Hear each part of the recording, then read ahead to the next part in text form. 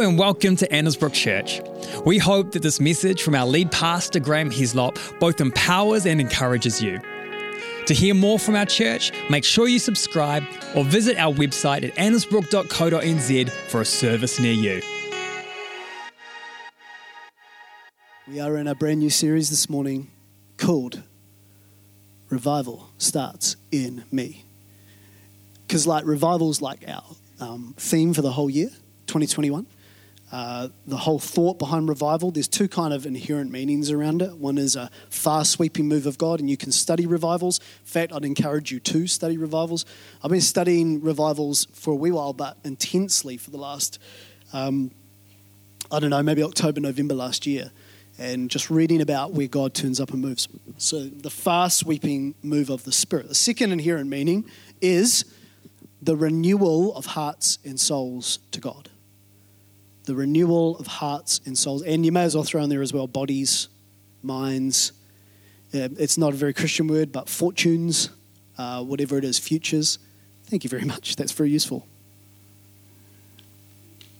Okay? I look like you're going to preach, Alex.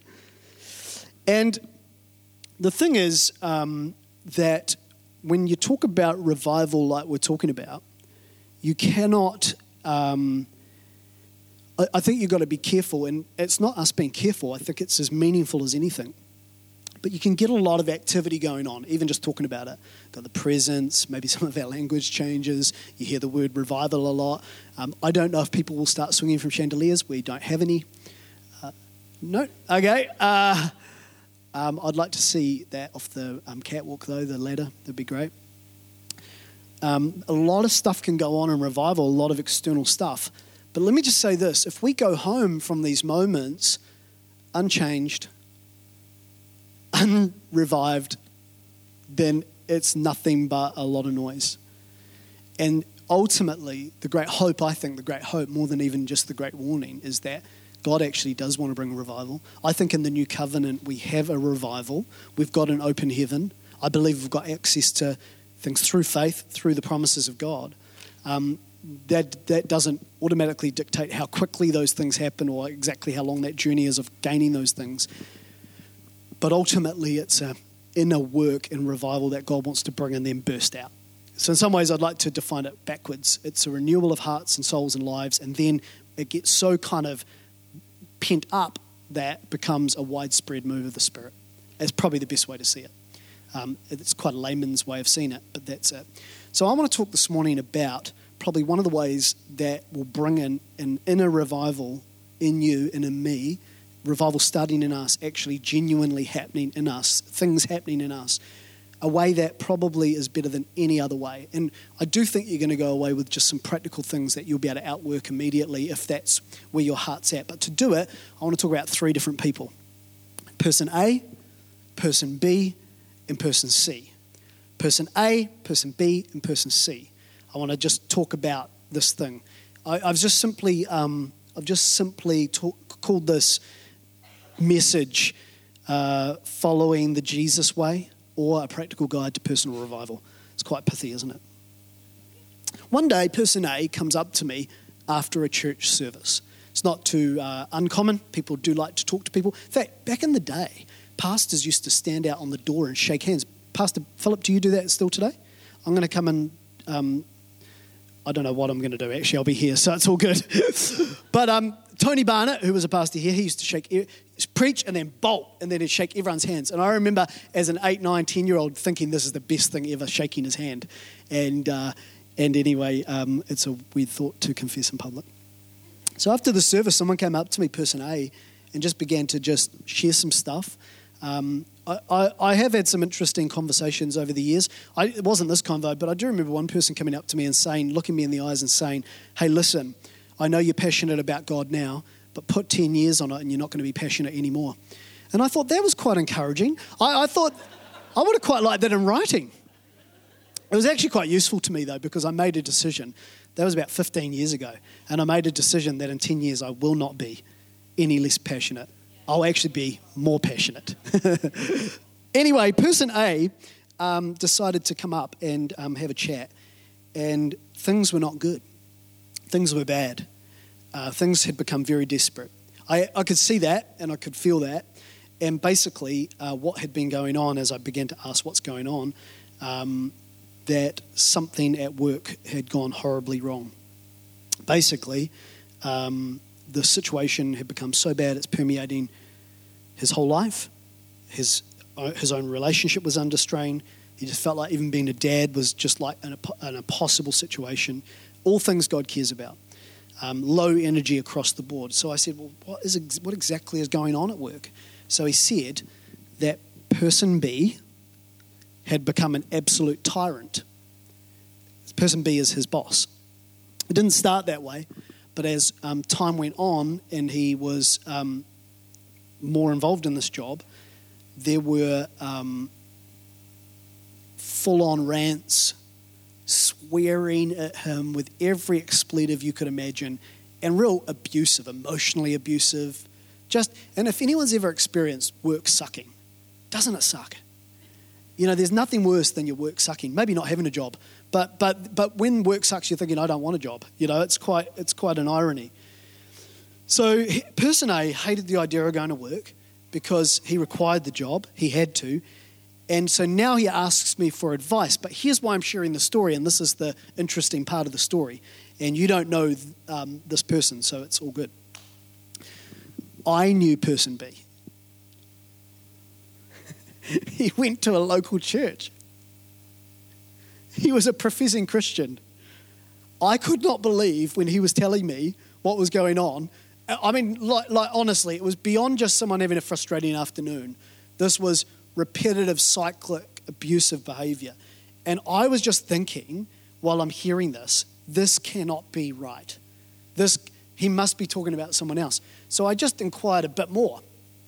Lo and behold, he wasn't talking about someone else. He was talking about a person that I knew that went to a church that I knew.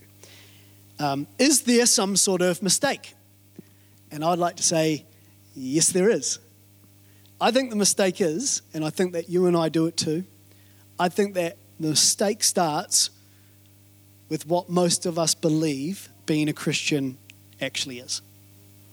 How many times do you think the word Christian appears in the New Testament? New Testament is from the beginning of Jesus. Matthew is the first book of the New Testament. It's 2/3 of the Bible. Just someone tell me who doesn't know. How many times do you think the word Christian appears in the New Testament? Because we're Christians, right? So it's quite a big deal. You'd think it's quite a few. You'd think it's quite a number. It's 3. 3 times the word Christian appears I think we've got one of the verses where it appears. Can we bring it up, Acts chapter 11? This is referring to Paul and Barnabas. I think it was Barnabas, but anyway, when they found him, they brought him back to Antioch. That was a place where God was breaking out. Jesus was breaking out and moving. Both of them together stayed there with the church for a full year, just equipping and training and helping people be Jesus followers. And this is what it says. This is one of the 3. This is 33.33% of the mention of the word Jesus. And in one translation, it's in brackets. It was at Antioch the believers were first called Christians. A lot of scholars believe this was actually a full-on put-down. Like idiot. Like they were using the word Christian because Christ was the one they were following, and they were talking about it as little Christs. There is probably an inherent meaning, like a good one if you flip it around. And lots of us are going by the label Christian, and that's okay. It's not a mistake to do that. I'm just saying it's not really enough. It's not a mistake to call yourself Christian. It's just not enough. Question, how many times does the word that's used to describe a person who's actually following Jesus, disciple, how many times is that mentioned in the New Testament? 268 times. So you've got Christian, where 33% or 33, a lot, a quarter, third of it, a quarter, is used, and then you've got 268 times, of which one, we just read it, it was where the disciples were first called Christians. So even then it's like overpowering, overriding. What is that word? Mathetes. Bring it up. Disciple means mathetes. That says mathetes, believe it or not, in Greek. And it actually means, and a lot of people would know this, it means learner, pupil, disciple. If you ever get a Bible dictionary, it's really cool how it often repeats the word that you're trying to get the meaning of. And it's like, great, I'm clearer than ever. But a lot of people grew up, and we grew up after the industrial age into an educational age, where in the industrial age, people were put into classrooms to learn because people were working in factories, and they were trying to condition people to work in the factories, and so they put them in classrooms where it was walls, and that's not actually originally how human beings learn. That's quite a new thing. And so when you hear disciple, matheteus, and you hear learner or pupil, you probably, even subconsciously, you're going to go to a classroom, or you're going to go to a Bible study, or you're going to think about someone giving you knowledge. Now be careful, because people perish for lack of knowledge.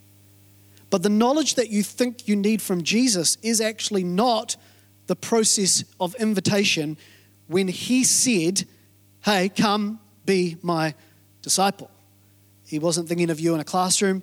I don't even know, and it's scary for me to admit this, if he was thinking of this with Rose. We just do it for practicality, I guess. John Mark Comer, a great writer, he's a new voice on this whole issue, which I think Eugene Peterson, probably others before him, certainly Jesus Christ himself, was big on. They would say this, that when Jesus said, come and be my disciple, he was actually inviting us into, ready for it, a way of life. Not into a title. Not only that, but John Mark Comer in his writings says, disciple is best translated as the scholars above pupil and in a seat learning knowledge as apprentice. That everyone who would read the text the way they did thought apprentice. You hear it in all sorts of scriptures. I'll just read some. Mark 1.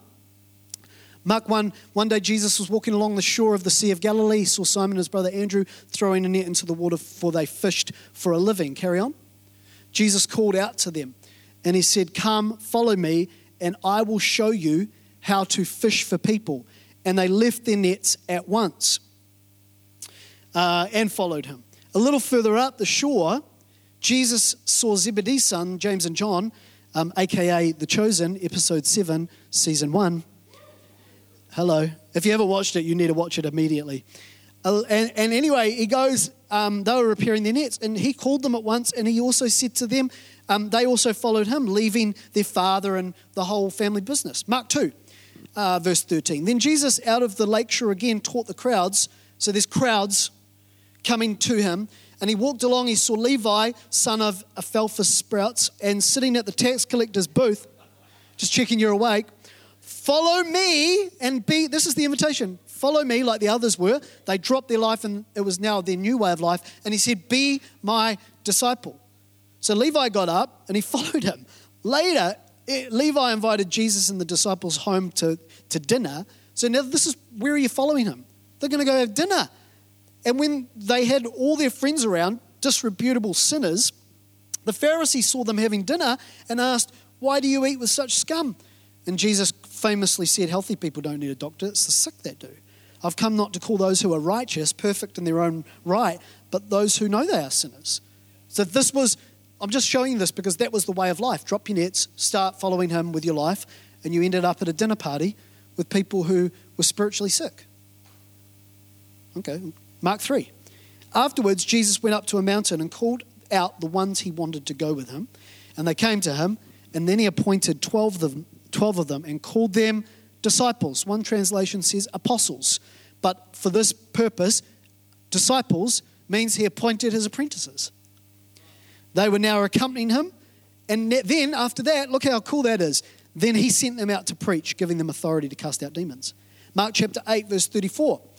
Then he called the crowd to him along with his apprentices. And he said, whoever wants to be my disciple, apprentice, you're actually going to have to deny yourself, take up your cross, and follow me. So there is a cost and a price tag.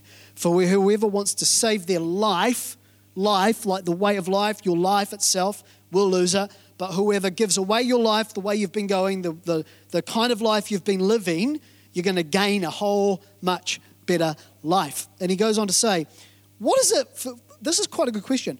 What good is it for someone to gain the whole world and yet you forfeit your soul? The master's talking to apprentices now.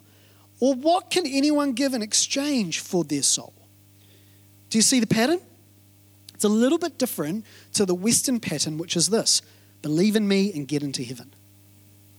Pretty much most people have got the Christian tag and some doctrines or belief systems, or as long as I've got Jesus in my heart, because in the 80s we heard so much about getting run over by buses.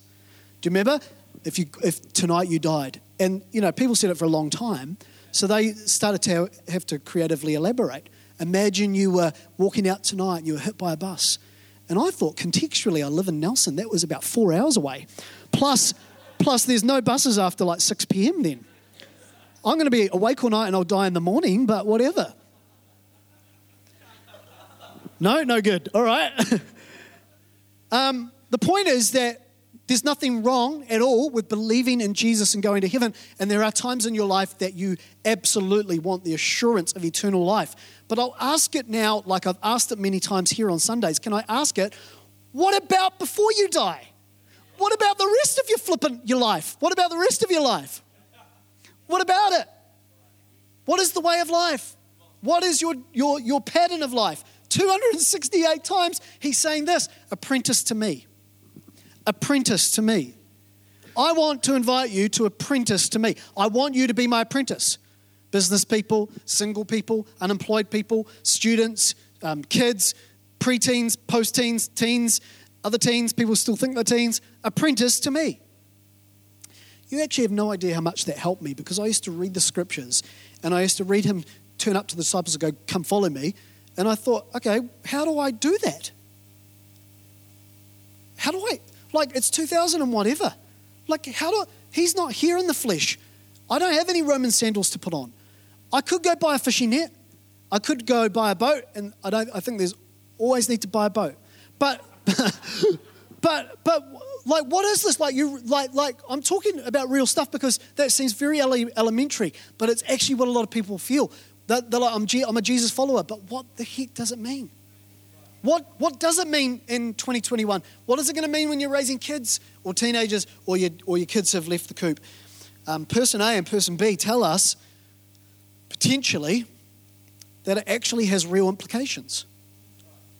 Person A is struggling in life because person B has an idea about faith that actually is not a real idea. I'm not, now. Have I ever lost the plot? Yes. Did yesterday, actually, but anyway. Do you ever have frustrations? Yes. Do you ever make mistakes? I just sat here and told you that God would never stop loving you if you didn't make mistakes. If you made mistakes. Yes, but it's not that person B probably didn't understand that God could cope with his mistakes. It's that person B, I'm not sure, was really becoming an apprentice with Jesus. And here's why, okay? This is such a basic message, I know. He never apologized. He never said, I'm so sorry for swearing at you yesterday. It's me, it's not you. I'm so stressed out. The ends aren't meeting. The schedule's off the chart. It's when you did this simple thing. He never was honest with the guy. Apology, honesty. He was never able to say to the guy, listen, when you cut that a few mil short, it cost me $30. Let me teach you how to cut it on track. You would think Jesus has nothing to do with that. But I would say every trait that you find in Jesus, you can be apprenticed in, and it can have a real impact in your life. So that we're not becoming people with labels. I don't want to be a person who was known as a Christian, but did not have any fruit of Jesus in my life. I don't want to be that. I would rather go a whole nother way. Like, stuff that, because that's not working. I just think there's versions of Christianity that just aren't working anymore. Like it doesn't work to do this for 6, 70, 80 minutes, or whatever it's going to be. 10 hours on a Sunday. It doesn't work. And I feel like that we need to know what it actually means. So John Mark Comer, Eugene Peterson, a few other guys, they write a basic format. And this is not rocket science. I didn't come up with it. However, I've been trying over the last number of years to endeavour to live it. And endeavouring to live it and living it are different, I realise. But even in endeavouring to live it would be helpful. So here we go. You ready? What does it mean to be an apprentice of Jesus? What does it mean to be a follower of Jesus? What does it actually mean? Because people are fed up with the labels, the self-labels we give each other, okay, and our lives do not match it. And we need to know. We need to know what does it actually mean for personal revival and corporate revival. Number one, John Mark Comer says, Eugene Peterson, they say this. First of all, an apprentice genuinely just wants to be with the master. I know some of us don't like it already, but that's the facts of it. I went to a 21st the other night. The birthday girl had a brother. I knew her brother, because that brother had worked for my brothers. He doesn't live in Nelson. Two of my brothers run a building company. I mean, one runs it, and the one who owns it sort of pretends he runs it. So anyway, I took a photo of this guy. His name's Ziggy. And I saw Ziggy, and I was like, Ziggy, and I took a photo because I knew he worked with my brothers.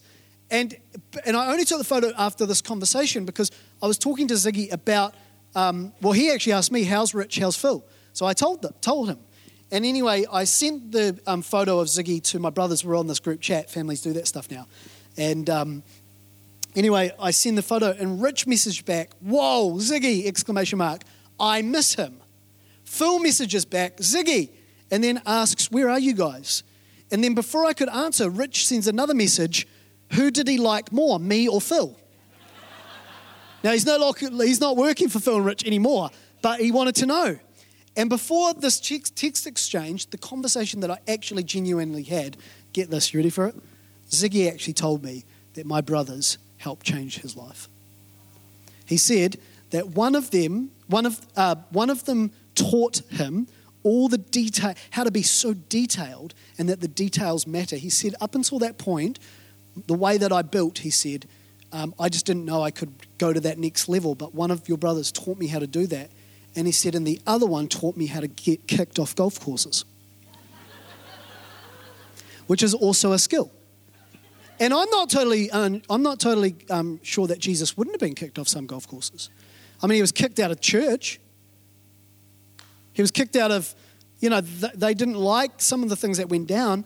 So anyway, I said to Ziggy, really, and this is his quote, and I'm going to read it to you. I so miss being around those guys. Sadly, that simple statement is not how most believers actually feel about Jesus. Sadly, it's what some believers don't say when they first wake up in the morning. I just so can't wait to be around Jesus. And I know why. I know why. You just needed a little bit of extra sleep because life is so full on. I get it. And then you're going to wake up and there's going to be children everywhere or no children everywhere, or you're trying to sort your day or whatever it is. I get it. Phil Pringle wrote this. Prayer is about relationship, not about praying. So think about that. Prayer is about relationship, not about praying. There is someone at the other end of that prayer. He wants you. He wants you to talk with him. He wants you to want him more than you want the answers to those prayers. He wants you to want him more. Man, that's hard. Isn't that challenging? And this is why much of the Gospel's actually about, when you read the Gospels, a lot of it's about being with Jesus. Now there's doctrine and faith and miracles and kingdom and stuff Jesus says all thrown in there, but it's all in a context. It's all in a life. It's all about following Jesus. I remember reading, when he turns to this big crew who started hanging out with him, and it was full on because people were hanging out with him because of the popularity of it, the healings of it, and actually I didn't even realize this, but food was quite scarce then. So who are you going to hang out with when everyone's hungry and someone brings 5 loaves and 2 fish? 2 fish and 5 loaves, whatever ratio it is. Depends if you're dyslexic, doesn't it? Like, who are you going to hang out with? People were hanging out with Jesus because he could feed them. So he goes, hey guys, I just want to check we're all on the same page. I just want to check we're doing the same thing. Because I'm paraphrasing now, but I love you with all of my soul. I love you because I'm going to go to the cross for you and I'm going to lay it all down for you. And I just want to make sure if this was a dating scenario, we're on the same page. So he says it like this. Are you ready for the language? you guys are all going to have to eat my flesh and drink my blood. And people are like, what? What now? And you read it in John chapter 6, it says these people just started leaving him. And they're leaving in droves, and all about that's left is 12 disciples, 12 apprentices. And Jesus says, do you guys want to leave as well? And Peter replies, Master, where are we going to go now? Do you get it? Some people turned up because of what they could get. Other people were there because of who he was. And I want to tell you about your Christianity that's really going to work. A Christianity that's really going to work for you. Okay? Start with being with the Master. Be like Ziggy and just say, I loved being around those guys. I loved being around him. Okay, what else? I don't know. Maybe you just need to start with the idea that Jesus is better than anything. Jesus is better than anyone. Jesus is the thing the whole universe is spiraling around. And let's just take the religion down a bit and let's just get back to Jesus. That would cause a revival. And I don't know how it's meant to work for you, but maybe it's like getting creative with it. I get in a funk with this stuff all the time. I'm like, I do one thing for long enough with being with Jesus, and then I'm like, I'm just doing that, and it's no longer about Jesus, so I'll flick it up, I'll change it up. I'll walk, I'll sit, I'll not run, that's terrible, no one likes that. You know, like scrambled legs. But no one does, you know, we just got to keep the priority being with Jesus, not the form. I've said enough.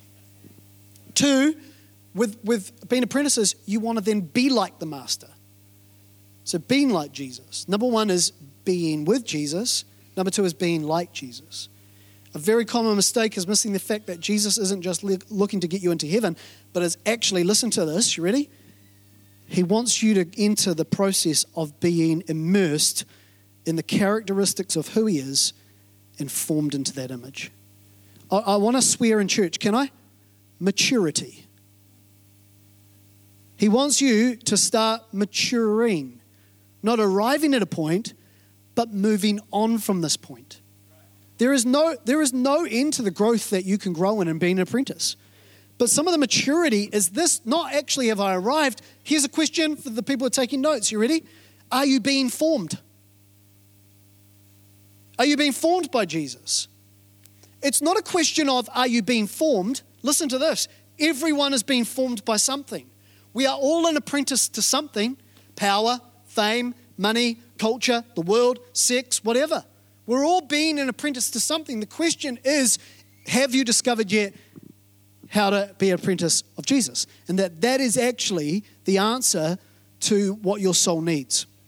One of my girls asked a friend who had a very, very strong accent around to our house. She was friends with her for a few years. Really strong accent. Oh, g'day, Mr. Oh, hello, Graham. Like this. Now, her parents were American, which was really cool. So I asked when they came around, hello, Graham. Hello, Rebecca. And she was, 5 or 6 school age at this time. And so I had a conversation with her and I said, hey, how long did you guys live in America for before you came to New Zealand? She said, oh, well, I've never been to America. I said, what? I have never been to America. And I'm just like, how, what, when, why, what's happened? And it dawned on me that we are products of our environment. We've been formed into an image of stuff around our life, but we've never really opted into it. I wonder if person B ever got discipled. I wonder if person B ever got taken on a journey to say, listen, some of the things that God wants to do in your life will be a slow burn, a long game. Still trying to get on top of that anger thing. Still trying to get up on top of that, reaction thing. Still trying to get on top of some of those things that are going on. Do Christians today want the long game? Or are we trying to pray it all away game? I'm up for miracles. I'm up for answers. In desperation, we embrace all of that. But some of the things that God is wanting you to do in you is actually because when you look at Jesus, you say, I just want to be like him. It's going to take a lifetime, but I want to be like him. You're a product of your environments. You want Jesus to get under your skin. Not just your Sunday schedule, but under your offense, under your brittle conscience, under your being misunderstood, under your appetites, under your trying to impress. He does it the way Ezekiel said he'd do it. He'll give you a new heart. He'll put a new spirit in you. I want a new way of behaving. I want a new heart. I want a new way of measuring success. I want a new way of understanding sexuality. I think that there are a lot of things in this world that even people are searching for, and we've forgotten Jesus is the one who can offer that. I want a new mind. I want to be transformed. And 3, being with Jesus.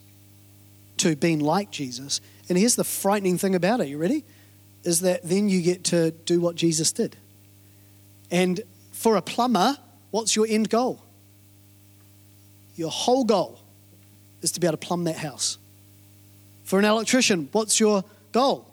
To not blow up anything. For a joiner or people who run the joinery office, what's your goal? Or sales? To look busy. You know, it's just like, what is your goal?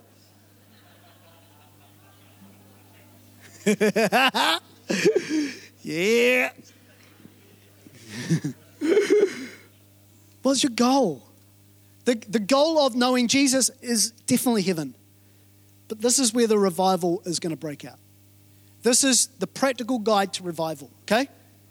Okay, are we this year just hoping we'll come to meetings where revival's breaking out? I just think that would be low level. My vision, the way I see it, what if 15 of us in this room could become apprentices of Jesus and just totally reorganize our lives? Pardon. You need some WD-40 on that puppy, eh? Do we have an apprentice mechanic here? Is the praise and worship team out of budget? No, I think we're okay. Should we authorise a spend this week? Yes, let's do it.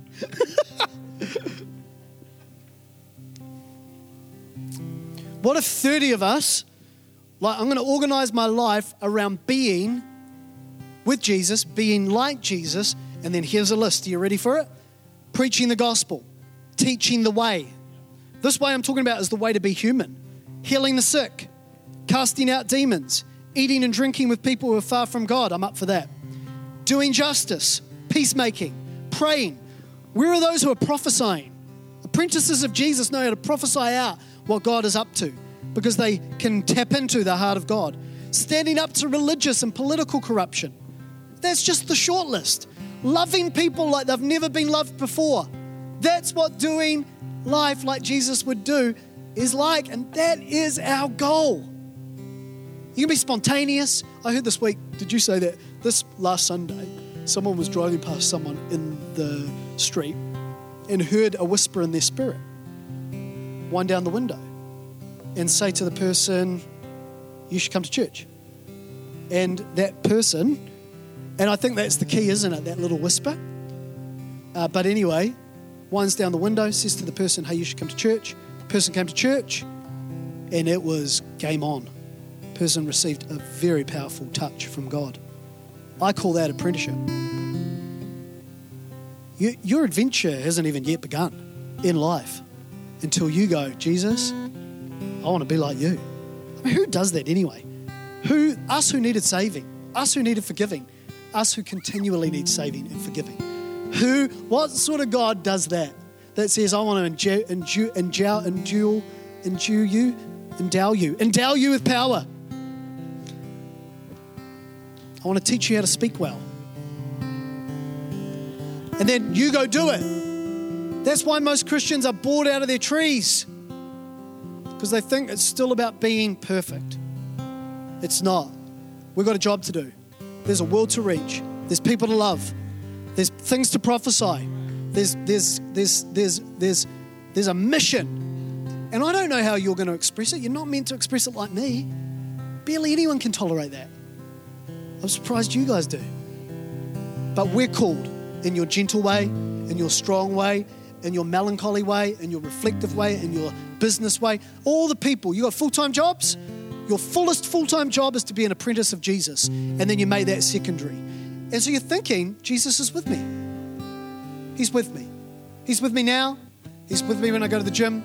He's with me when I'm working out what to forecast in this budget. He's with me wherever I go. And so I just feel like actually that invitation today, I don't really know if I've done this justice, but to be with Jesus, to be like Jesus, to let him do a work in your soul and in your mind and in your person. Man, I was tested with this recently. Something happened. Yeah, man. And I thought to myself, okay, what's the way of Jesus? And I knew that it wasn't what I was feeling first, which was to jump on Facebook, to write a little status about a little thing that would be a little passive-aggressive. And I thought, what is the way of the gospel? And to be honest, it felt like I was being crucified to go that way. I surrendered, Lord.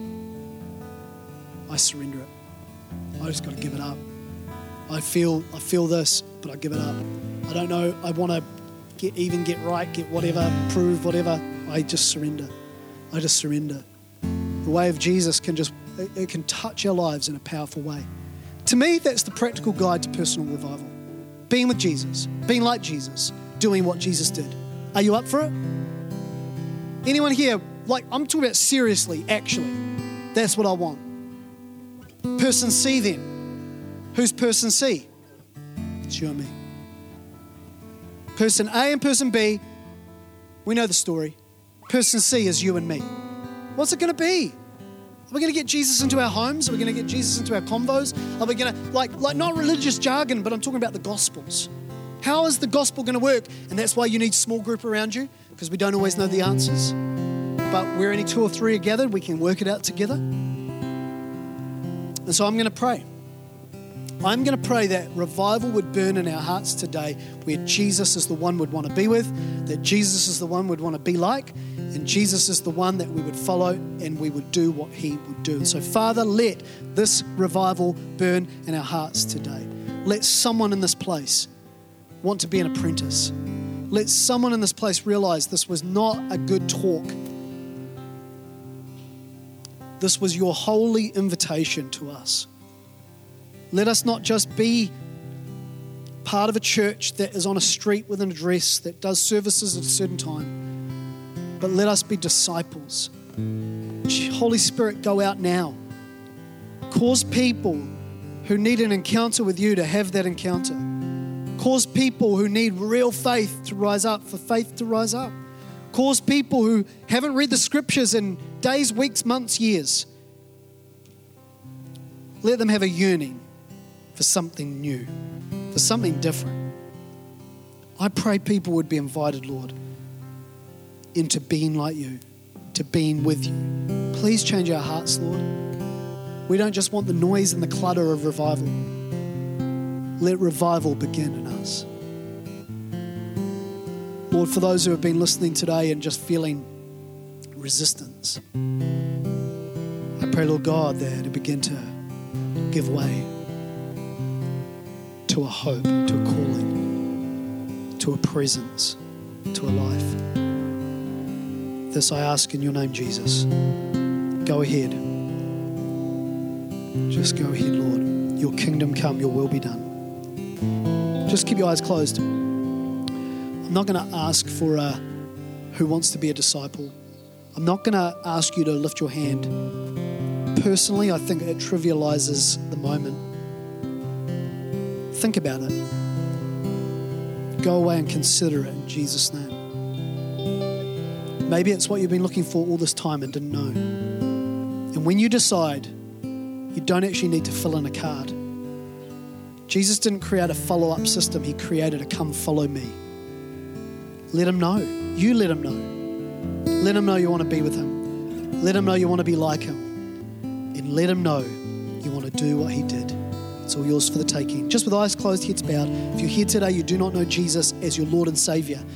It is part of the journey. It's part of the process to actually open up your life to him. Are there clear lines that you cross and say, well, that's it? Is it a formula? Is it a secret way? I don't know, but what I do know is that Jesus truly is the way, the truth, and the life. And I know that he is because I've experienced it. I experienced his tender love and mercy. I experienced his forgiveness and his grace, undeserved favor. I experienced his love in moments to think that he would love me, and I felt so wretched and awful and weird about it even at the time, and yet his love broke through. There's not really a day that goes by that I don't think about Jesus and somehow talk to him. He has so changed the way I see the world, see life, see my own life, and he offers us all salvation right now.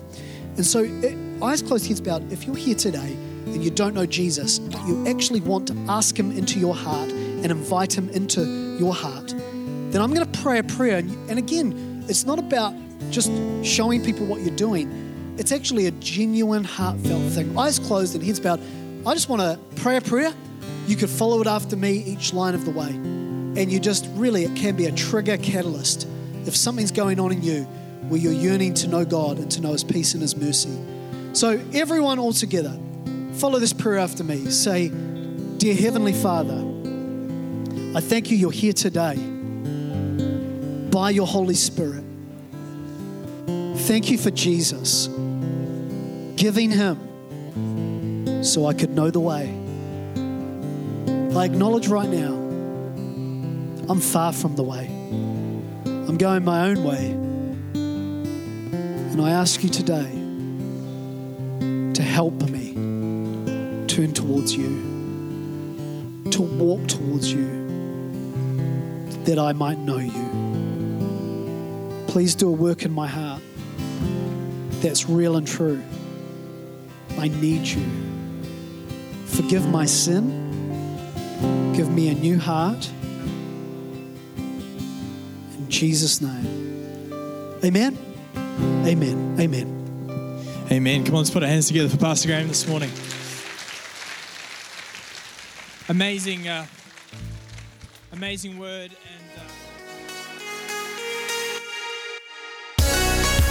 We trust you enjoyed this message. And if you're wondering what the next step in your faith journey looks like, please get in touch. You can either visit our website or email us at info@annesbrook.co.nz.